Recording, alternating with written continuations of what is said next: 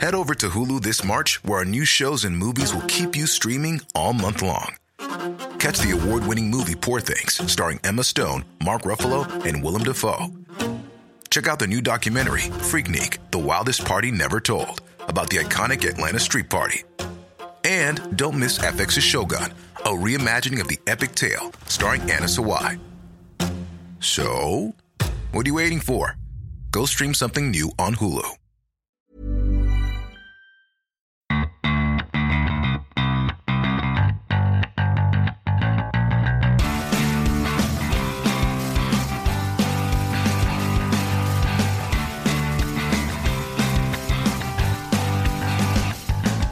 Hello and welcome to episode 24 of the DesignFootball.com podcast. My name is Jay.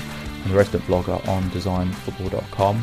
Today I'm joined by Sean Pankhurst, who is a freelance sportswear designer and is formerly of Nike and Canterbury. Hi Sean, welcome to the podcast. Hi Jay, how are you? Yeah, not so bad. And yourself? I'm good, thanks. Good.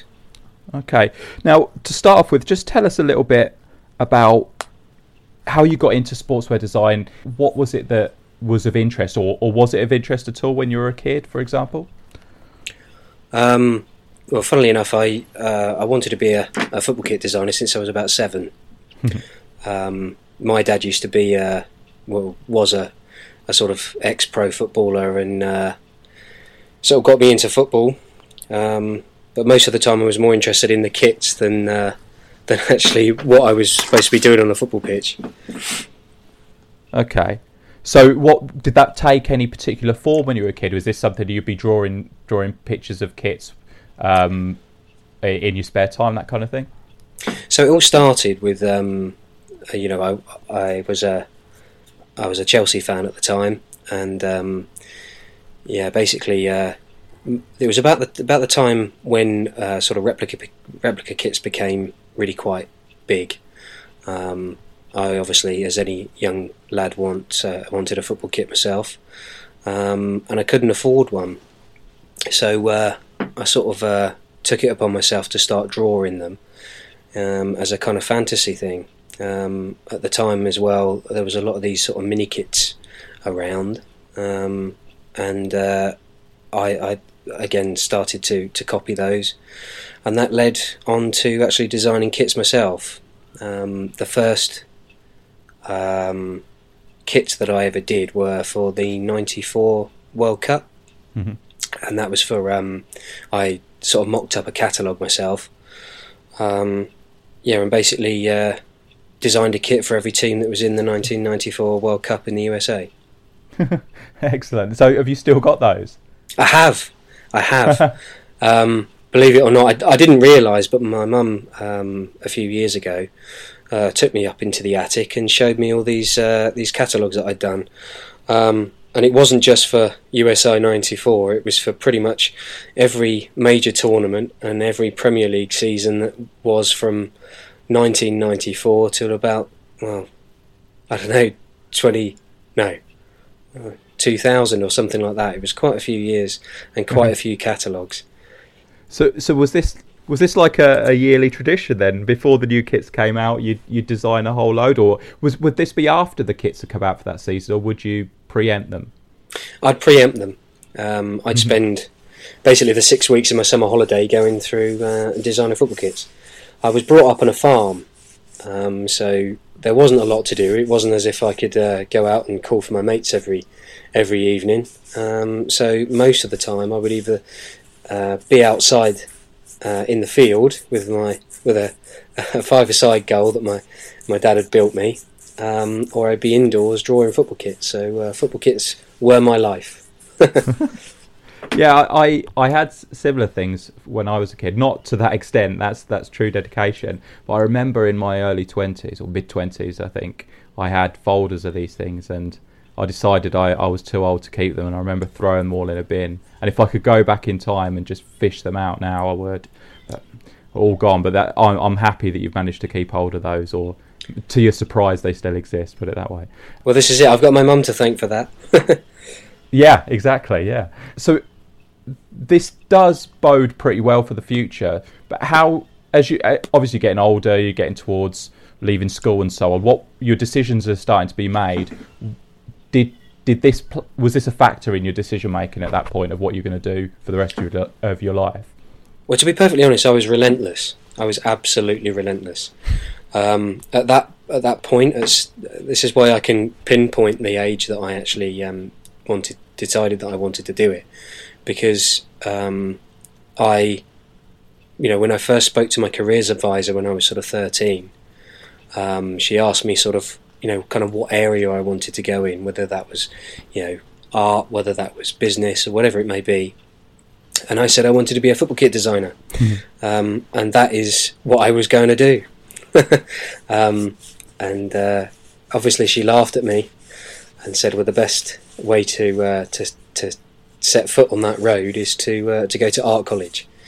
I was to do BTEC National Diploma, and my first interview at the college to actually get in to do that course, rather than present to them all my, course study work, that's what I should have presented, but unfortunately I went to the interview with all these catalogues of football kits that I'd done since I was 7, and I later heard that the reason why I got in on that course was not, the work that I should have done, but it was purely because they could see the passion that was in and the fire that was in my eyes.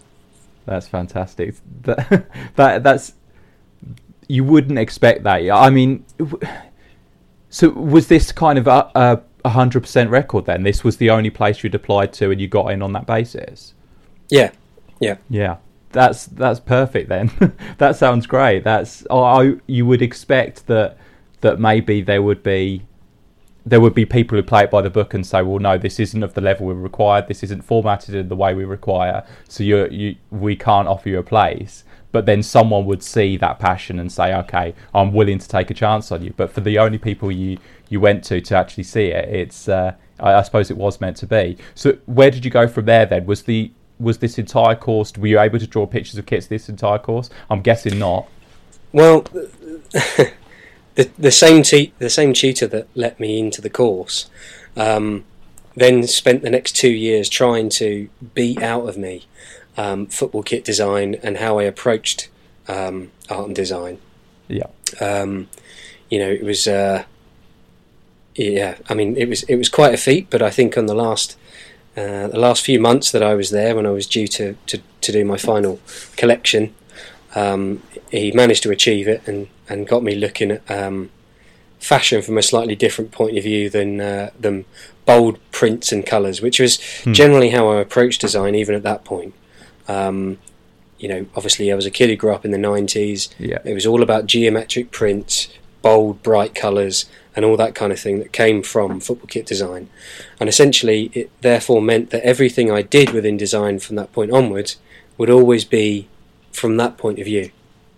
But as I say, thankfully he managed to get that out of me towards the end. Yeah, so he managed to get it out of you, but it is something you returned to. So what was the next stage then after that? So the next stage was to go on to HND at university. I spent 2 years doing that and then moved on to the final year of a degree. But again, I sort of took that sort of the stuff that I'd learned at college, and I've tried to kind of expand my focus out a little bit, and I started to become more interested in fashion and more interested in lifestyle. I never wanted to be a couture designer or anything like that, but I started to wonder whether I could actually cut it as a designer of general fashion or clothing or something like that, rather than being so tunnel visioned on actually becoming a football kit designer, because as I'm sure most of your listeners will agree, that's the likelihood of actually achieving that goal is pretty low. Yeah.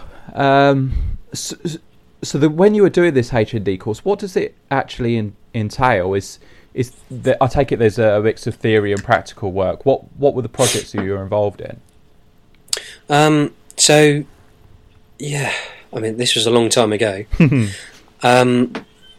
a lot of it would be about there would be different approaches again from a designer's point of view. So in the same way as you learn things at school like maths and English and stuff like that, there's so many different facets to design and apparel design. As I say, that can be anything from designing for the high street, where you've got to bear in mind consumers, the cost of things and being able to make a profit from garments, as well as following trends and stuff like that, to couture design, which is much more about art form and actually being able to create a focus on the brand from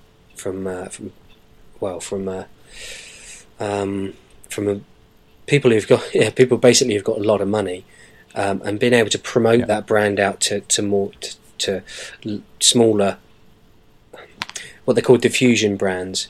So in other words, the only way that Gucci and Prada and these sorts of brands are able to exist is because they have these they have perfumes and they have lots of ranges which are actually in the shops, but that's driven by what is on the catwalk.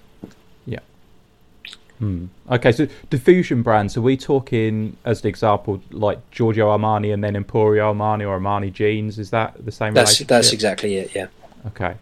Yeah, so a lot of the couture items I take it would be, that's catwalk based, I suppose, but then it's maybe given to celebrities, so there's no real profit in that, but it elevates the standard of the brand. Would that be right? Yeah, it's all about brand promotion. But as you go through university and that sort of thing, you are taught, like I say, the different facets of what it is to be a designer. So everything from designing a garment and following trends, actually bringing together a collection, to creating tech packs, which we send to factories. I'll probably come on to that a bit later, but and then actually making the garment yourself in a sewing room, with technicians and so on and so forth. So there's a huge amount of that actually goes into learning the craft of design. Yeah. So I know you're probably going to have to rack your brains now, but do you remember there being any specific sportswear projects while you were doing the HND course? And then, so you did go on to complete a full degree in the end, was it? A full three-year course, was it? Yeah, that's right. Yeah. Nothing that was specifically sportswear focused, no. Right. Okay. But I chose to do. You can do sportswear degree courses, but because I'd had countless conversations with my tutor, who was kind of like, look, try not to pigeonhole yourself too much at this point in your career. Try and give yourself as broad a spectrum as you can, because you never know. You may not always want to be a football kit designer. Yeah. And at that point, I was kind of like, well, at the very least, I want to be a designer. So if I don't make it within sportswear, I'd like to do something maybe high street based or whatever that may be. So I chose a university that didn't necessarily specialise in anything, but was obviously quite focused on fashion. Yeah. So did you feel at the time that the interest in sportswear was actually going a little bit, or was it still burning for you then at that point? It was always still burning. I mean, I can't deny that. I mean, but it's like I said, I wanted to make sure that I had the best possible chance of getting a job. And I knew even then that, being able to find a job at the end of this education was going to be, probably the biggest challenge. So, as I say, I wanted to give myself the best possible opportunity to do that. I remember having a conversation with my granddad, I think when I was about 10, who, I'd been doing these football kits, every summer for 2 or 3 years. And he said to me, he finally said, one day, "What are you doing?" And I said, I showed him. And I said, "This is what I'm going to do for a job one day." And he laughed and he said, "You don't want to do something like that. There's no money in it. You should get a proper job." So from that point onwards, the more people that said it, the more people that said, you're not going to be able to do that, the more it drove me to want to get there. But as I say, in order to get there, I wanted to give myself the best possible chance. So that was obviously making sure that I could diversify as much as possible before I even started out in a career. Millions of people have lost weight with personalized plans from Noom. Like Evan, who can't stand salads and still lost 50 pounds. Salads generally for most people are the easy button, right? For me, that wasn't an option. I never really was a salad guy. That's just not who I am. But Noom worked for me. Get your personalized plan today at Noom.com. Real Noom user compensated to provide their story. In 4 weeks, the typical Noom user can expect to lose 1 to 2 pounds per week. Individual results may vary. Since 2013, Bombas has donated over 100 million socks, underwear, and T-shirts to those facing homelessness. If we counted those on air, this ad would last over 1,157 days. But if we counted the time it takes to make a donation possible, it would take just a few clicks. Because every time you make a purchase, Bombas donates an item to someone who needs it. Go to bombas.com/ACAST and use code ACAST for 20% off your first purchase. That's bombas.com/ACAST, code ACAST. Okay. So what were you, after you completed your courses, what was your first foray into design? So rather than education necessarily, just was there work experience, or did you find a job immediately? I found a job immediately, but that was just again through sheer determination. It was a job that was advertised at the university. And I didn't, well, I can't remember whether I realised at the time or not, but it was, to me, it was a job, and all I cared about was getting out and working. And as it turns out, my first job was designing life jackets. Okay.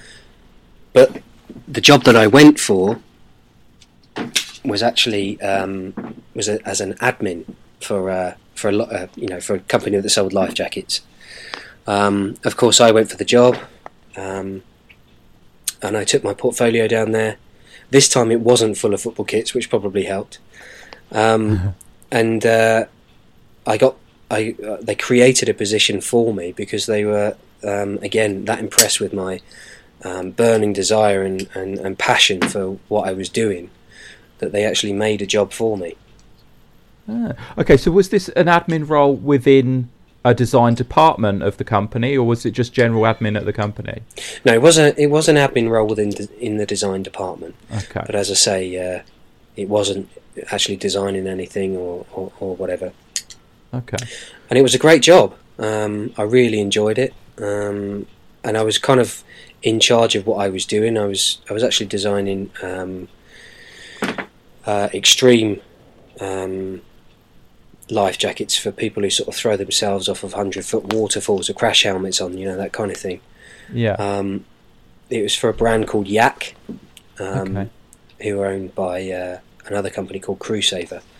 So check them out. They're still around, and it was a really good job. There was a lot of technical content to this, and that's what's generally motivated me as a designer. I think fashion for me is a little bit too, and I'm sure fashion designers won't thank me for saying this, but I find it too easy. I think it's easy to design a shirt with some frills on it and some buttons. But when you're actually, the thing that really makes me tick about design is actually when you design something specifically for a purpose. And again, this was my first real drive towards actually making something which I felt really served what it was meant for. And the sort of challenges that I was facing were, making it as strong and robust as possible, because obviously this was going to take a lot of battering from the elements. Yeah. But also, looking at crafting the jacket so that it would sit as close to the body as possible. So one of the things that I was doing was just shaving sort of little parts of the foam off the actual buoyancy aid, which is like the flotation device, whatever that keep people afloat. Just shaving edges off of that to make it again fit closer to the body and hug the person, so that they wouldn't have, so we'd taken off little bits of anything that would kind of get in their way when they were paddling. Again, using neoprene on the top part instead of straps and stuff like that, just to, taking those little, just obsessing the detail so that it makes it that little bit better each time. Yeah, from what you say there, that sounds like, obviously there'd be huge amounts of information that you would have learned over a 3-year period, but going into something so specific as that, there must have been so much research involved, so much learning of completely new materials too. Would that be the case? Yeah, absolutely. But you kind of learn on the job, and there's people there to help you as well. I wasn't starting from scratch. I was, I was making things. I was refining things, making them better. But it's still, even to this day, it's still something that I'm quite proud of. What was it, the sort of, like you said, the great deal of research that was involved, and actually learning as you go, was a really good learning curve.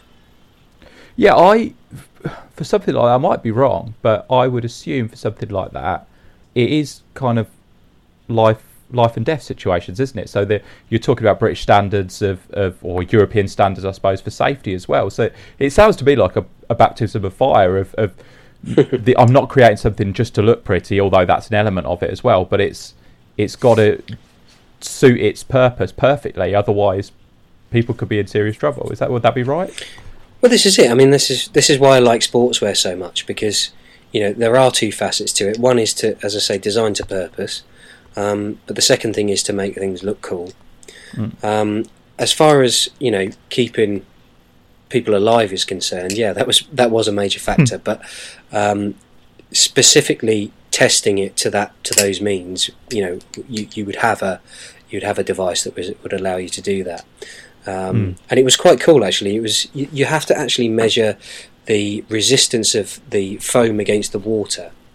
So each buoyancy will have a different level of resistance depending on what you're selling it to. How you measure that is quite simple. You just cut a piece of foam, you put it into a cage, and then you drop it out down into water. And there's literally it's like a scale on the attached to it that tells you how much pressure is being resisted. So you'd kind of at the time, my challenge was obviously to take as much of that foam out of the existing buoyancy aid as possible to make it as streamlined as possible without losing that resistance. Yeah. So, that was quite a challenge. Yeah, it sounds particularly mathematical as well, which is not necessarily something that would jump out at you when someone says they're a designer, for example. But your role there was like hands on everything, really. Pretty much, yeah. I mean, it was a small company, though. So, I mean, it depends on what sort of company you work for. I've worked for big companies, small companies, and often you'll have in a big company you'll have everything from a designer to a developer to a sourcing expert to a colorist, even. But in a company like that, that's pretty small in comparison to, say, Nike or Canterbury. You'd have somebody doing everything, which is great. As a designer, you it's nice to be hands-on with the product. Okay. So was Nike your next move? No, Debenhams. That was my next move. Because, again, going back to the story, I was desperate not to pigeonhole myself. I was listening to advice from people. And although my first job was within sportswear, I think that was more luck than anything else. And I wanted to try and get myself out of again, pigeonholing myself as a sportswear designer too early on in my career, because as luck would have it, when I left Crusader, I got offered a job at Debenhams and at Puma, and I chose to take the job at Debenhams because I wanted, to get away from the sportswear thing, because I knew that at some point in my career I could go back to it. And I think deep down I always knew that there would be eventually I would. Yeah. Again, as I say, at the time, I thought, fashion's easy, sportswear's a lot harder. But I wanted to see if that was the case. So, I didn't want to kind of do people down if they were if it wasn't as easy as that. And so I went to Debenhams. And again, I was working on all sorts of different brands in house there. So that was everything from Jasper Conran to John Rusher to Maine, New England, all sorts of different kind of lifestyle brands as well as designer brands. And I knew that they would have the scope for me to be able to do that and to be able to sort of see what whether it was worth me moving in that direction. Okay. And in the end, I ended up spending 4 years there. And so what did you have that question answered, or was it as easy as you thought it would be, or not? So I think the first 2 to 3 years, I mean, I was at the bottom anyway. So I was doing, although I was a designer at a small company, I ended up being I think I was design assistant when I first went to Debenhams. Doing all the different brands, just and I didn't do a great deal of designing, if I'm honest. But I worked my way through there, and I ended up again, as luck would have it, starting a surf brand for them called Manta Ray. Right. I was part of the team that started that, where we sort of identified a gap in the market for the sort of fat face / white stuff kind of look. Yeah. At the time, there wasn't very much of that around, and we wanted to cut. We noticed a lot of these sort of pockets of a cult following for these small. Again, Fat Face was quite a small brand at the time. They didn't have that many stores, and we knew that something like that would work really well on the high street. So we took that look, and as I say, brought it to the high street and launched a kind of a surf lifestyle brand. Okay. And it was actually that got me noticed at Nike.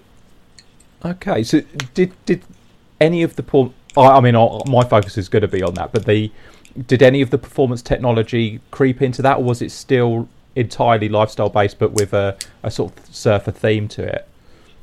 It was entirely lifestyle based with a surf theme to it. Okay. Did you find that, with your background, did you find that frustrating? I wouldn't say frustrating. As I say, I was still kind of in that zone where I wanted to branch out, see what I could do, what my limitations were, and as I say, that's why I kind of went down that route. Okay. So, but then Nike came calling. Yeah. It was funny. I was at a trade show in Barcelona, working on Manta Ray. And I was just approached by a recruiter at Nike before I went. They said, are you going to be at Bread and Butter in Barcelona? And I said yes. And funnily enough, I'd actually had an interview with them a few years previous, and it didn't go very well. Okay. But it was my wife that convinced me to talk to them. They sort of said they had this, that they actually had a few openings there, and would I be interested in coming over for an interview? Again, I said no, and again my wife said, well, maybe you should listen to what they've got to say, because I'm sure some of my Nike colleagues are going to listen to this thinking, what? But yeah, that's generally how it went down. I went, and I suppose the rest is history, really. So where was this? This is the Netherlands, was it? Yeah. Okay. Yeah. So you got in there. So what was your initial role at Nike? What year are we talking now as well? 2007. Okay. Right. My initial role at Nike was, all the time I was at Nike, I was a designer. I wasn't a senior or anything like that. I was just a regular designer. But when I first started at Nike, there was 3 of us who were designing everything, and that was everything from all the club kits to all the national teams as well. Sorry, what? So how would that work then? You say design. Can you give us some details of what that actually would entail? Because I take it would be as hands-on on as many areas as it was when you were designing life jackets. But what would be your responsibilities now from when you started, and then how did that progress? So when I was first there, there was a huge. I wouldn't say that there was lots and lots of research, because you had to cover so many clubs and federations that it was impossible to go into huge amounts of depth. So, a lot of the focus would obviously be on the big teams. You generally take 2 or 3 per season, and you'd sort of really focus on those because they were the biggest assets. And it would be the usual suspects, as you can imagine, like Barcelona, and at the time Juve, Inter, and there would be a fair amount of research done on those clubs or federations to establish a story or a theme for the season. But you'd also get help from the guys in country as well, and that would essentially be the kick-off process. And I have to say, when I first started there, there was nowhere near the same emphasis as there is now. And personally, I was quite surprised at how little went into the process at the time, because you really are dealing with a multitude of different people, and you have to become a bit of a politician in a way, because you're having to please, your manager, the brand, and the club, not to mention untold amount of others, including, well, most importantly, are the fans.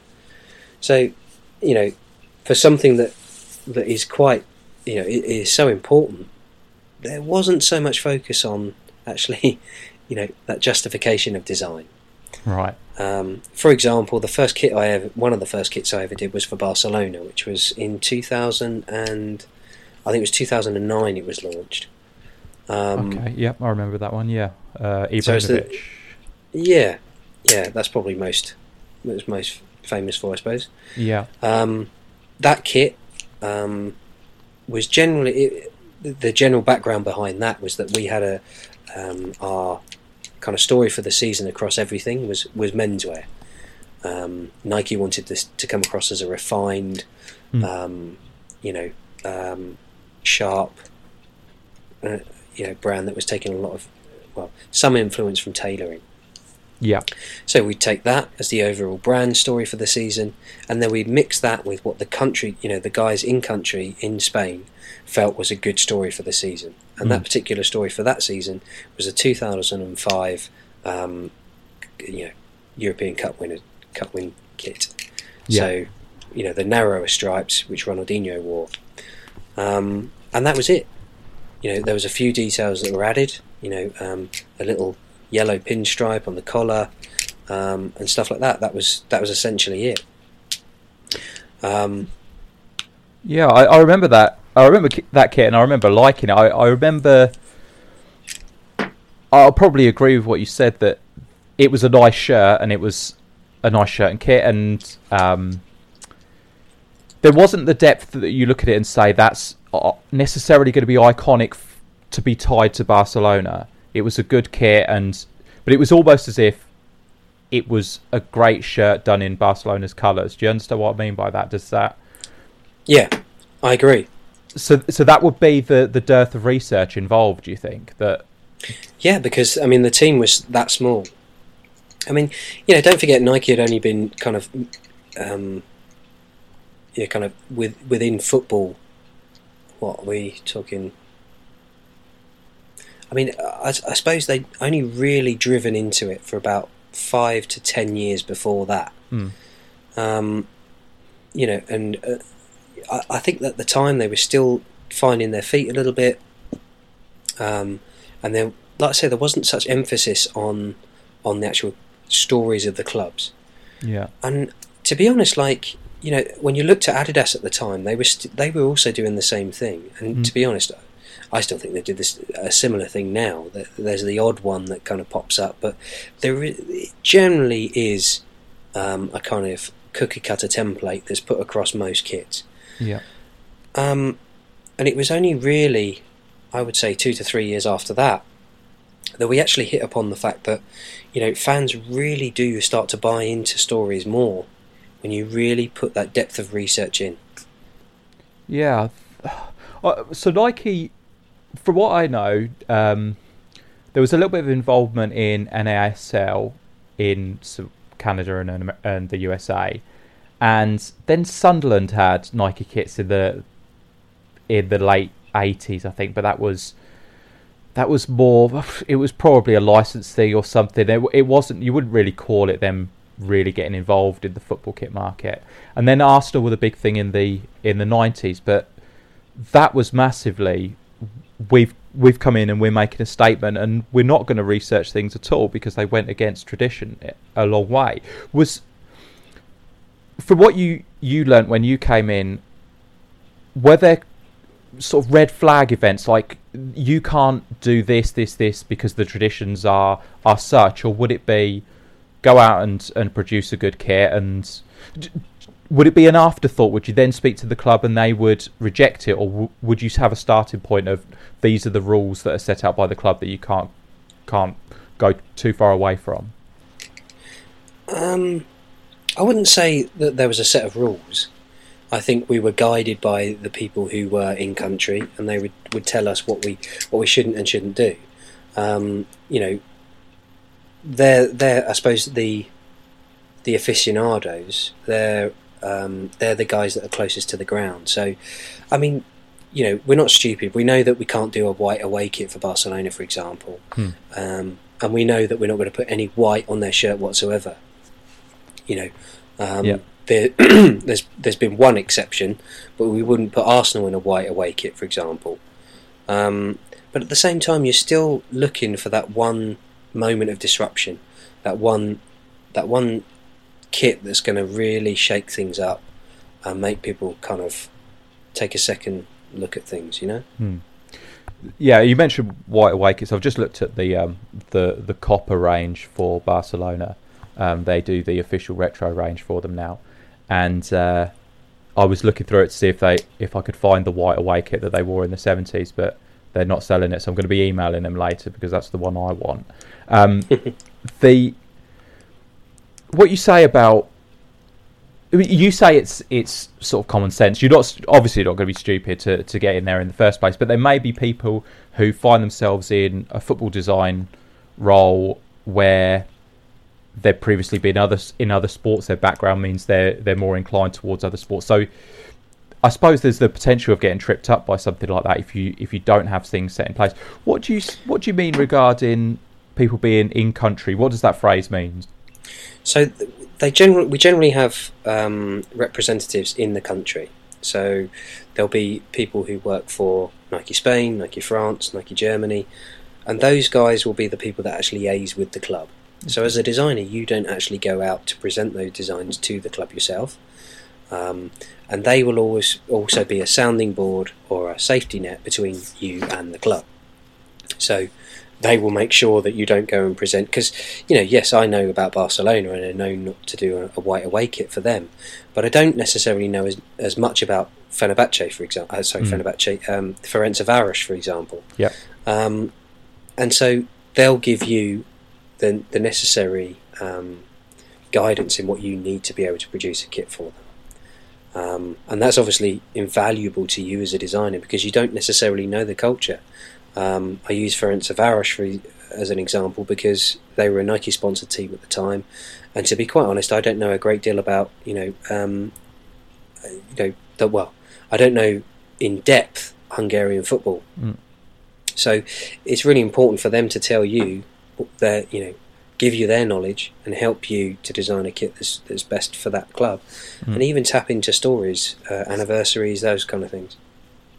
Okay, so you will have a theme to the kits, and that's probably something that you mentioned has developed since you started there and during your time there, and it now maybe gone beyond that.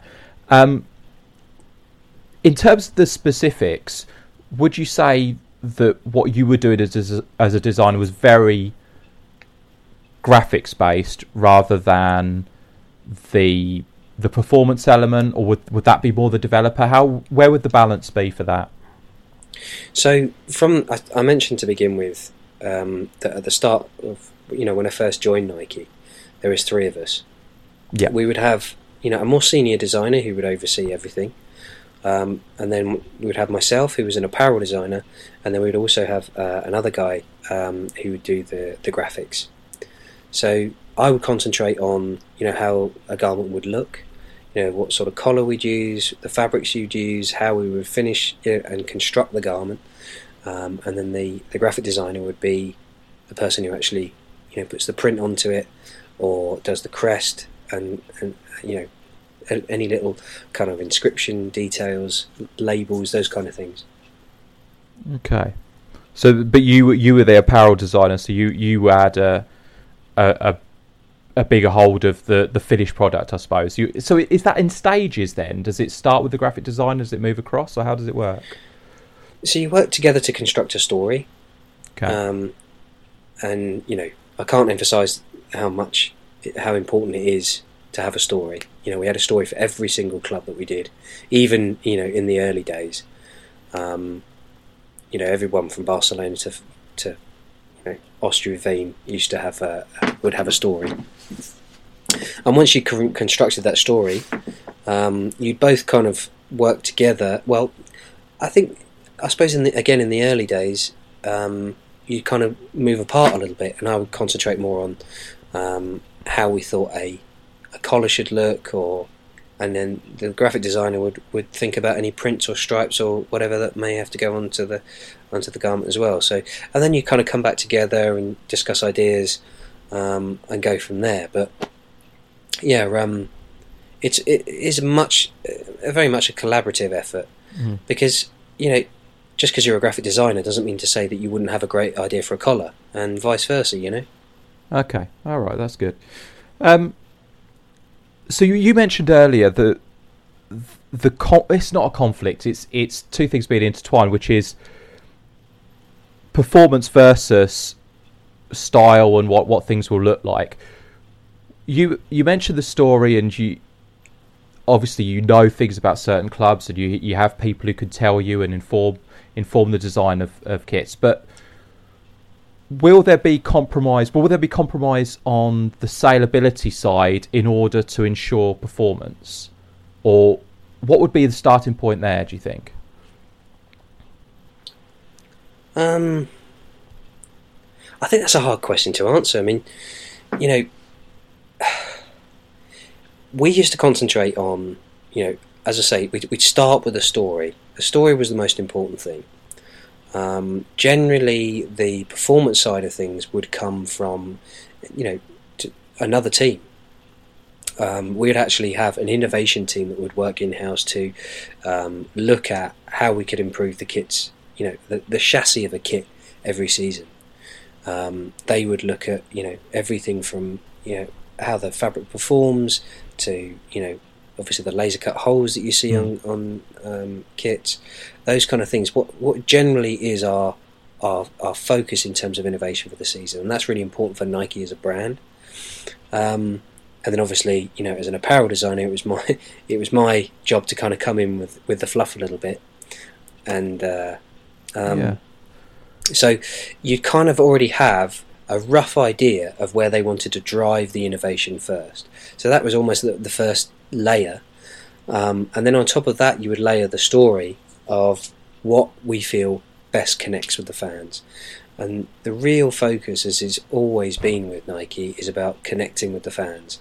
I think, sometimes they get a bit of a rough deal from some supporters in that people think that they just come up with any old rubbish just to kind of sell kits sometimes. And I promise you, the amount of work and research and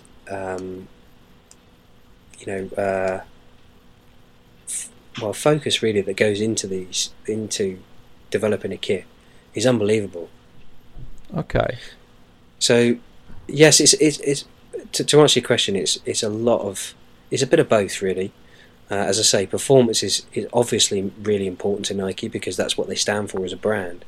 but more importantly, it's about making sure that they connect with fans. So it's not about saleability or anything like that. It's about making sure that you've got something that actually a fan understands and really feels like you've actually got their club. You understand what their club represents. Yeah, I might be thinking I've got a couple of questions regarding this, but I might be thinking a little bit too much from a marketing point of view. And it's interesting to know that story it comes from you rather than something that's been fed to you from a marketing team. Would that be right? So it's not, you're not told by marketing specialists, this is what we're going to do this season, now build a shirt around that. It comes from you directly, does it? Well, it wasn't. It did come from the marketing team in the first place. Right. When I first got there, and again, as I say, we were a small team. That's how it started. A marketing team would just feed us what they felt was right for the season. It was still connecting with the fans, and it was still important, but it wasn't anywhere near the emphasis that grew during the time that I was there. Because I think, I should say at this point that it's really important to note that I went from a small team, where there was just 3 of us. And as I say, we had to kind of spread ourselves pretty thin across a multitude of different clubs and federations, right the way through. I spent 7 years there to what grew into a team of probably, I would say, 20 people in the end, focusing on probably a less amount of federations and clubs, and you'd end up working with. I would work as an apparel designer with one other graphic designer and we cover maybe 4 to 5 clubs a season. So I went from probably 20, more than that, to really drilling down into 4 to 5 clubs. And with respect to teams like Dynamo Moscow, that was one of my clubs. So it wasn't, the focus went from me just kind of doing a small amount of attention on our big clubs like Barcelona and Brazil to, like I say, real focus on every single Nike team. Okay. I mean, I know that you haven't been there recently, so the latest ranges from Nike. That's not to do with me, by the way. Yeah, nothing. I can put a disclaimer right down on that one. Well, but that's an example I'm thinking of, where it's so performance based that how much designing actually goes into that. That it looks to me like there's only a graphic designer that would have a job there once the kits need to be designed, because everything has gone into the development and construction of the kits. So that's an extreme example, but would there not be an element of that? So I have to be sort of careful how I tread here, but I mean the kits that are out now are obviously, they were designed after I left. Yeah. And I think those kits have come in for a lot of negative reaction from certain people, because they all do look very similar. And I don't know what direction Nike have decided to move in since I've gone or whatever, but I think it's really hard for me to comment on this one, because I do agree, but I think, I don't want to put you into a difficult position, but you've mentioned a couple of times what sort of collar would be involved in the shirt and so on, but there's no collars for a start on the current lot. Well, that's to be put to one side. I'm just thinking, if you are told by another department collars weigh down the shirt too much, there's no collars anymore, that's going to have an effect on how you design a shirt? Yeah, absolutely. But there's other areas that you can focus on. As I say, I don't really know what has gone into the new kit, so I can't really comment on that. But when I was there, as I say, the focus was on about, the innovation team would give you guide rails in terms of what they wanted to get across as far as new technology was concerned, and you work within those boundaries. So, yeah, I do agree that the new kits have come in for a lot of flack, but I mean that is surely what a kit is about, right? It's making sure that you can give the athlete that last little bit of help that's going to get them over the line in winning a game. Yeah, because we are talking about, as any sport is concerned, we are talking about fine margins that you could talk about percentages, small 3-4% that could actually win you a game. Yeah, no, certainly. So I can understand that element. I wonder to what, from a marketing point of view, to have that as the starting point, because we see a lot of, say, black shirts. So you say that the importance is what the fans are going to be able to engage with, what's going to excite the fans. But I suppose the sales element is based on, maybe they might be loosely a fan, but a person in England buying a Barcelona shirt is not necessarily a fan. They're just someone who likes the shirt. So we've seen an increase in black shirts because supposedly they look good with jeans, and it's unobtrusive, I suppose, in your life if you're wearing a black football shirt, so you can wear it with other things. But for the push towards sportswear, does that not compromise making the product look as good as it possibly can for sales first? I know sales isn't going to be your focus. You are creating a work of art and then it goes elsewhere. But is that not a problem if you're focusing on performance to that extent? Yeah, I mean, there's a certain element of commerciality that comes into everything you design. Of course it is. Obviously, you need to design something that people are going to buy, because that's what pays you wages. But, as I say, I think if you make that connection with the fans in the first place, they're going to buy the product. And I get what you're saying in terms of, a guy who, doesn't necessarily support Barcelona is going to come and buy the shirt just because he likes the shirt. But that's also because he buys into Barcelona and he likes the shirt, whatever. I mean, having said that, I suppose there's also that element of when people think that whatever you do within kit design, people are going to buy it. If they're a Barcelona fan, then they're going to buy the shirt. But I mean, you'd be surprised.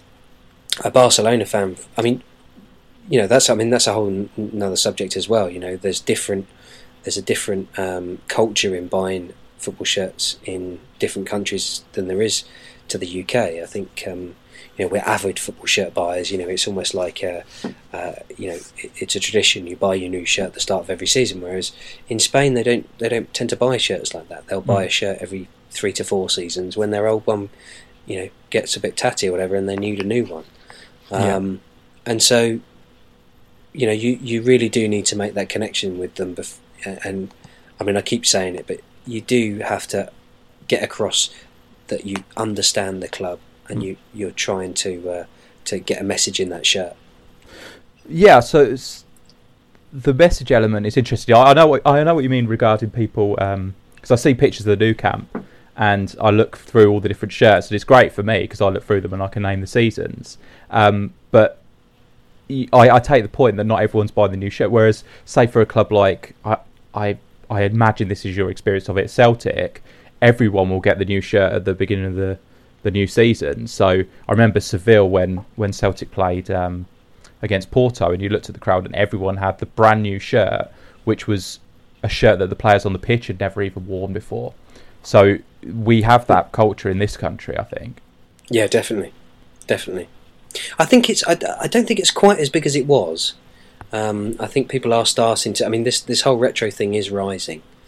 I think a lot more people are seeing the value in a retro shirt rather than a new shirt.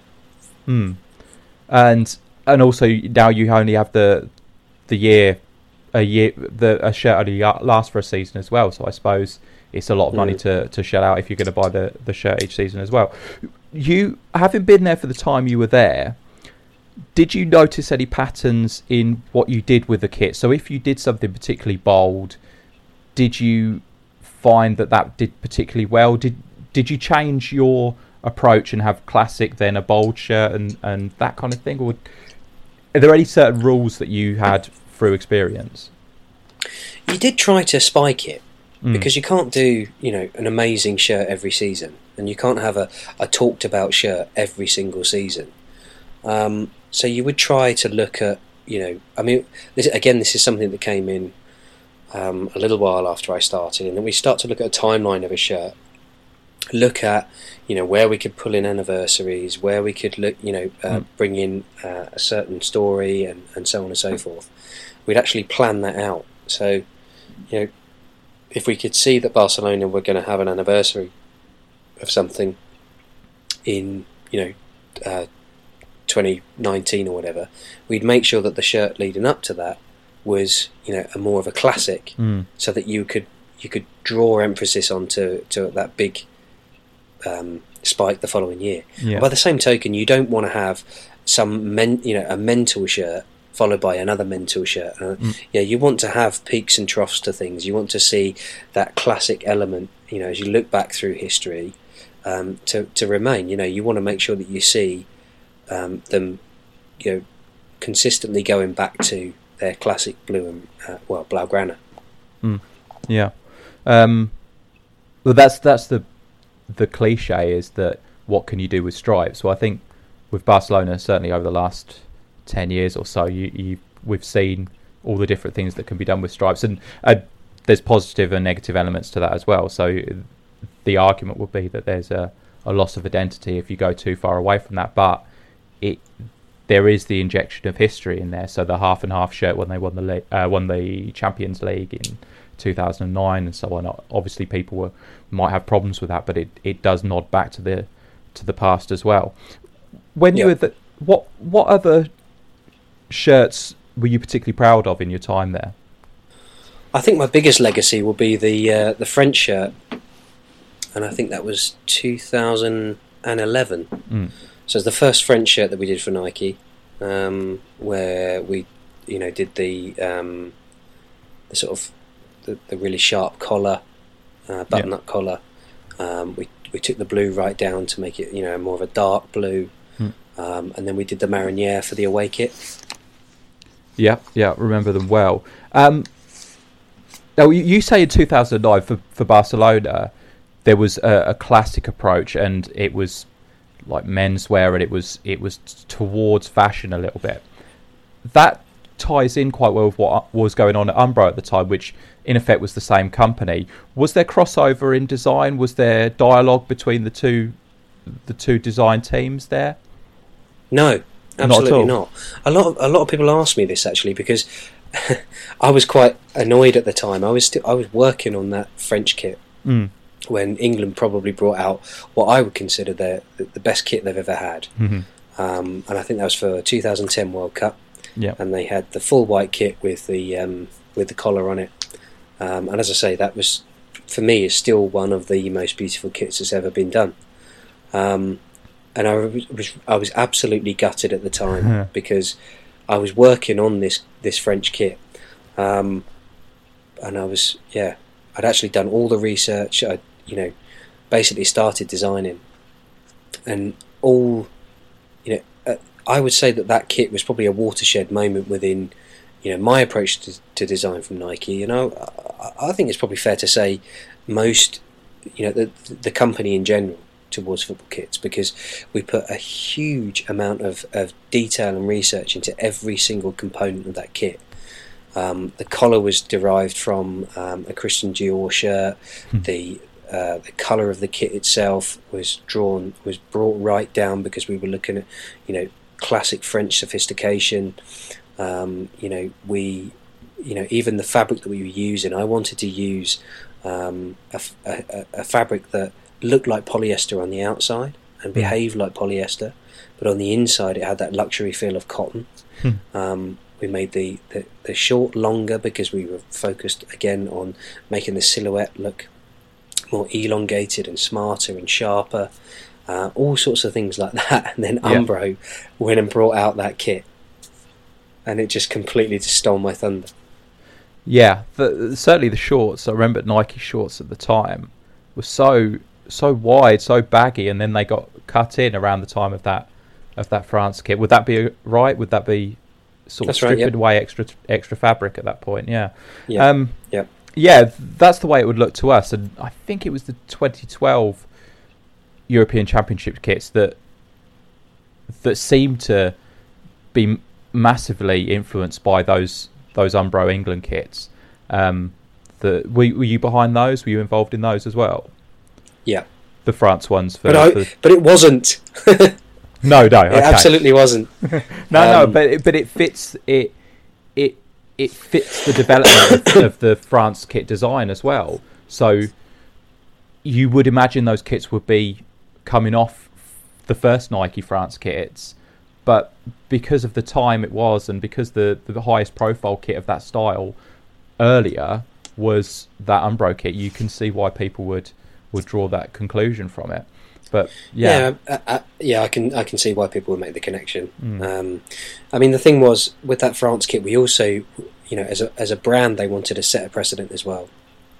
It was such a multi-million-dollar contract that they wanted to really draw a line in the sand, and I think they did. You know, as much as there can be sort of similarities between that and the England kit, I think in terms of general kit design, I personally think that was a watershed moment in terms of, you know, approach and general look. I mean, if you look at the timeline of kits over the years, I think those two kits will stand the test. Well, will be seen as a point at which, you know, things did change. Yeah, looking at the evolution since, and the graphical things are coming back. There's a lot more embellishment on football kits again, but I quite like the way it's being done at the minute. I look back on that kit and I go, I remember how excited it was, and I remember, I mean, the same with the France kits as well, because they were a massive big deal because of what Adidas had done with their last kits. So that was very the graphics on the France kit for the 2010 World Cup were very much based around the form, but in a performance sense. So it was about highlighting the abs and that kind of thing, rather than style or being classic or anything like that. So that was a direct contrast to what you did. But now you look at the development since, and you look back on that England kit, you go, is it too simple? Because we're used to what's happened over the past couple of years. So I remember what it was like, and I stand by the way I felt at the time, but you can understand people now going back to the same response which we had then, which is, well, that's just a polo shirt, isn't it? And it's now you can sort of understand that a little bit more, but at the time it was like, no, this is fantastic, it's stripping away all that's terrible about football kits. So that's what it seemed like then. Yeah, I think, personally, I think things have gone again too far in the embellishment direction. I'd like to see, I'm a bit of a purist when it comes to kits. I think it's that constant struggle between, you know, purity and making something new, making something look new and fresh and unique. That, you know, that is what it is to be a designer all the time. You know, you're constantly having these fights with yourself about being able to get the best you possibly can out of a kit. And I think, you know, for me, that England kit stands out because it is so pure. And it was, you know, I think there's a Japanese philosophy of, I can't remember exactly what it's called, but it's the idea behind it is that you have one design detail in something, and you believe in that detail so much that you only need that, and you stand by it, and you be brave and bold. And you don't need all the other stuff around it. I think if you have one great story and one great element to a kit, you don't need anything else. You know, one of the kits that always stands out for me was a Nike kit that a colleague of mine did. That was it was Juve away,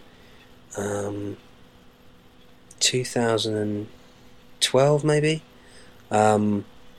And it was pink with just a massive black star on it. Oh, yeah. And the fact that it was so bold, you know, it was bright pink, and it had a great big black star in it. I just thought it was super cool. And it's having, you know, it's being brave enough to sort of say, you know, that's it. That is, it only needs that. Yeah.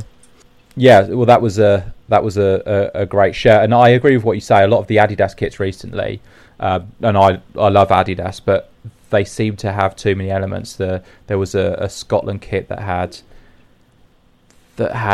tartan as well as other things going on, and it just seems that there's a little bit of overkill going on with a lot of kits today, but I'm hoping that things are improving a little bit, and they seem to be. You moved on from Nike. Where did you move on to?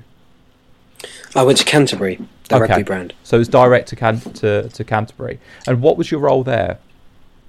I was off-field designer, so that meant that I did everything that is used off-pitch. So that's everything from what the fans wear to the games, to their other range of kind of leisure wear as well. That's kind of stocked in JD, JJB, those kind of stores. Okay, so just as an example, that I know that Canterbury, for their rugby shirts at the minute, have a player version, and then there's an old style rugby version, old rugby shirt, what you would describe as a rugby shirt version that they have for fans. Would that be something you'd be involved with, or would that still be the sportswear side, the performance side of it? No, I would do that. I would do the old style shirts for fans, yeah. Okay. All right. So how did you find that? Was that a culture clash based on your experience at Nike? Well, for as much as I've told you that, I was desperate to get into kits, I really wanted to do kits. I think in the end, 7 years at Nike doing that job was quite a long time, and I needed something to kind of, I needed to have a bit of a change. I still wanted to design sportswear, but I wanted to do something a little bit different. And obviously, I'm as well as a football fan. I mean, I'm a general sports fan, but rugby's probably my second sport, and it seemed like a natural progression. Okay. So you worked there for how long? How long were you at Canterbury for? I was only there for 12 months. 12 months. Okay. So yeah. What was your experience there? Is that shift away from the on-field sportswear to the more leisure-based area, was that the right move again? Because I suppose that has parallels with Debenhams again, doesn't it? Is it going back to that kind of thing? Well, quite honestly, the reason was more for personal reasons than anything else. Oh, right, okay. As far as actually working on the product was concerned, it was a really good experience. The actual product itself, yes, was more influenced by fashion, but there was also a heavy sportswear influence as well, because you're talking about a very historical brand that's been around for over 100 years. So the plethora of archive and history and authenticity that has to go into their product is huge. And I, as well as working on sort of tracksuits and hoodies and stuff like that, I also managed another area which was called 1904, and is a much more kind of high-end product that's sort of stocked in House of Fraser and Harvey Nicks and places like that. So there's that element of real traditional sport that's brought into leisure wear. As well as that, there's, as I say, the influence of working on.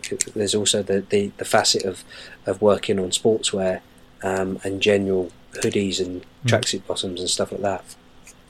Yeah, if that makes sense. Yeah, of course. Do you find, obviously, you're aiming again at sports fans, particularly for a lot of the off-field rugby wear. So what we're talking, British Lions here, and so you worked on the British Lions stuff that's just come out, is that right? I did, the first range that came out for them. So I did it was like a limited edition shirt that was, I think they did 1,957 of them, which was the year that Canterbury actually first made the shirt for the Lions. Uh-huh. And that was to launch to celebrate them taking over as the main sponsor. Yeah. And that was a shirt that, as I say, it was a shirt that was first made for the Lions by Canterbury inadvertently. Basically, what happened was that the Lions went over to New Zealand to do a tour, and ended up. The shirts all got ripped and destroyed in one particular game. Mm-hmm. So a local company supplied those shirts, which was Canterbury. It was Canterbury. So we redid that shirt to celebrate that famous collaboration. Now, you talk about the story involved in producing a football kit for the fans, for the club. And now Canterbury have England and they have the Lions now as well. Do you find that there are extra pressures in rugby compared with football? Are rugby fans more discerning, or is the public more discerning in that element? Well, that's hard to say, because obviously, I worked on kits at Nike and off-field product at Canterbury. But in terms of an overall customer, I think they're quite similar. I think, both fans do appreciate, the effort when they see a story actually come to fruition in a shirt. If they can understand that there is a story and there is part of the club's heritage within that shirt, they do appreciate it. And I know, at Canterbury, having worked with the guys who do the on-field product, there is a huge amount of research and storytelling that goes into their kits as well. Okay. Now, we've been talking for a long time, so I'm just interested in what's going on with you now. What are you involved in now? Is it you're freelance sportswear designer? Is that right? I am. I also, I work on a lot of workwear product. Okay. For certain brands. I've also worked for Franklin and Marshall. Okay. They're a sort of heritage sportswear brand. Who else? A brand called Rampant Sporting, who are also a very English heritage brand. All sorts. Yeah. So, do you see the industry is going in that direction? I say this because I spoke to Jason Lee on this podcast, and he was at Adidas for a long time and Harmel as well, and he's now a freelance designer. Is that a natural progression for a designer, or is that indicative of the industry that more freelance people will be involved now? I don't know. Part of me does think that more companies, but because of the times that we live in, people want to be sort of looser in their approach, in how they work, when they work. But I also think companies are more flexible in how they work as well. They're fine. I think companies are finding that it's easier to bring designers in for a small period of time to see if something works, and if it does, they'll keep producing it. But if it doesn't, it's I know this sounds pretty cynical, but it's easier to get rid of people if something's not working. Yeah. Oh, certainly. I speak as a self-employed person who knows that all too well. How do you think this is going to impact on design? Do you see just positives in that, or do you think that there's the potential for the lineage of, say, a football kit from 5 years ago and that progression to today, will it seem more disjointed if different people are working on it each season? I don't think so. So long as you've got a consistency there in terms of who's managing the operation, and you generally tend to get that with brands like Nike. They've had a consistency in their approach to design over the years. I would say there's probably a lot of different people who've worked on the product that they've produced over the last 20 years, and you generally see a consistency there. And I think, to have different people working on different products, it really does bring a fresh approach to things. It's really important to have new ideas and a new focus. Okay. And quite honestly, that's probably, one of the big factors in why I left Nike in the end, because as much as I still have a burning desire to, I really still, I'm a football kit anorak. I still love football kits, and I get really excited, when the summer comes, because that's one of the things I look forward to most. But I knew that I had to kind of move on myself as a designer to keep that fire burning and keep myself fresh. Do you see potential for you to be working on football kits again in the future? I hope so. I'd like to do it more from a freelance perspective now, and maybe have maybe do one or two in the future, perhaps. I'd like to work on a grassroots brand. Yeah. Somebody who's just starting out, perhaps, and looking to kind of bring fresh and new ideas into kits. I think a lot of smaller brands tend to follow Nike and Adi and kind of do versions of what they're doing. I'd like to see someone start up something which has a slightly new approach to it and actually does have a connection to grassroots football rather than just another template. Yeah. But I like being freelance, and I like being able to work across a multitude of different things, and maybe not doing football kits at this point in time is top of my agenda. But I am hoping to write something very soon. I won't go into too much detail on that because none of the contracts have been signed yet. But hopefully, you should see some. You should see a book or two from me in the future. Oh, excellent. Okay. Well, good luck with that and all of the designing. Is there any way we could get hold of you on Twitter, anything like that? Yeah, I'm on Twitter. I think it's just Sean Pankhurst on Twitter. Ideal. So if there's anything further that people want to know, then they can give you a shout. Well, thanks very much for that, Sean. That's been fantastic. As I say, I wish you luck for the future. Thank you for being so candid. It's been a pleasure having you on, and hopefully I'll speak to you soon. Perfect. Yeah, so thank you to Sean, and I'm J29ers on Twitter. If anyone wants to get hold of me, make sure to visit the site and Design Football on Twitter and designfootball.com on Facebook. So get in touch with us if there's anything you'd like to know. We'll be back soon with another podcast and a new guest. Thanks very much for listening. Bye bye.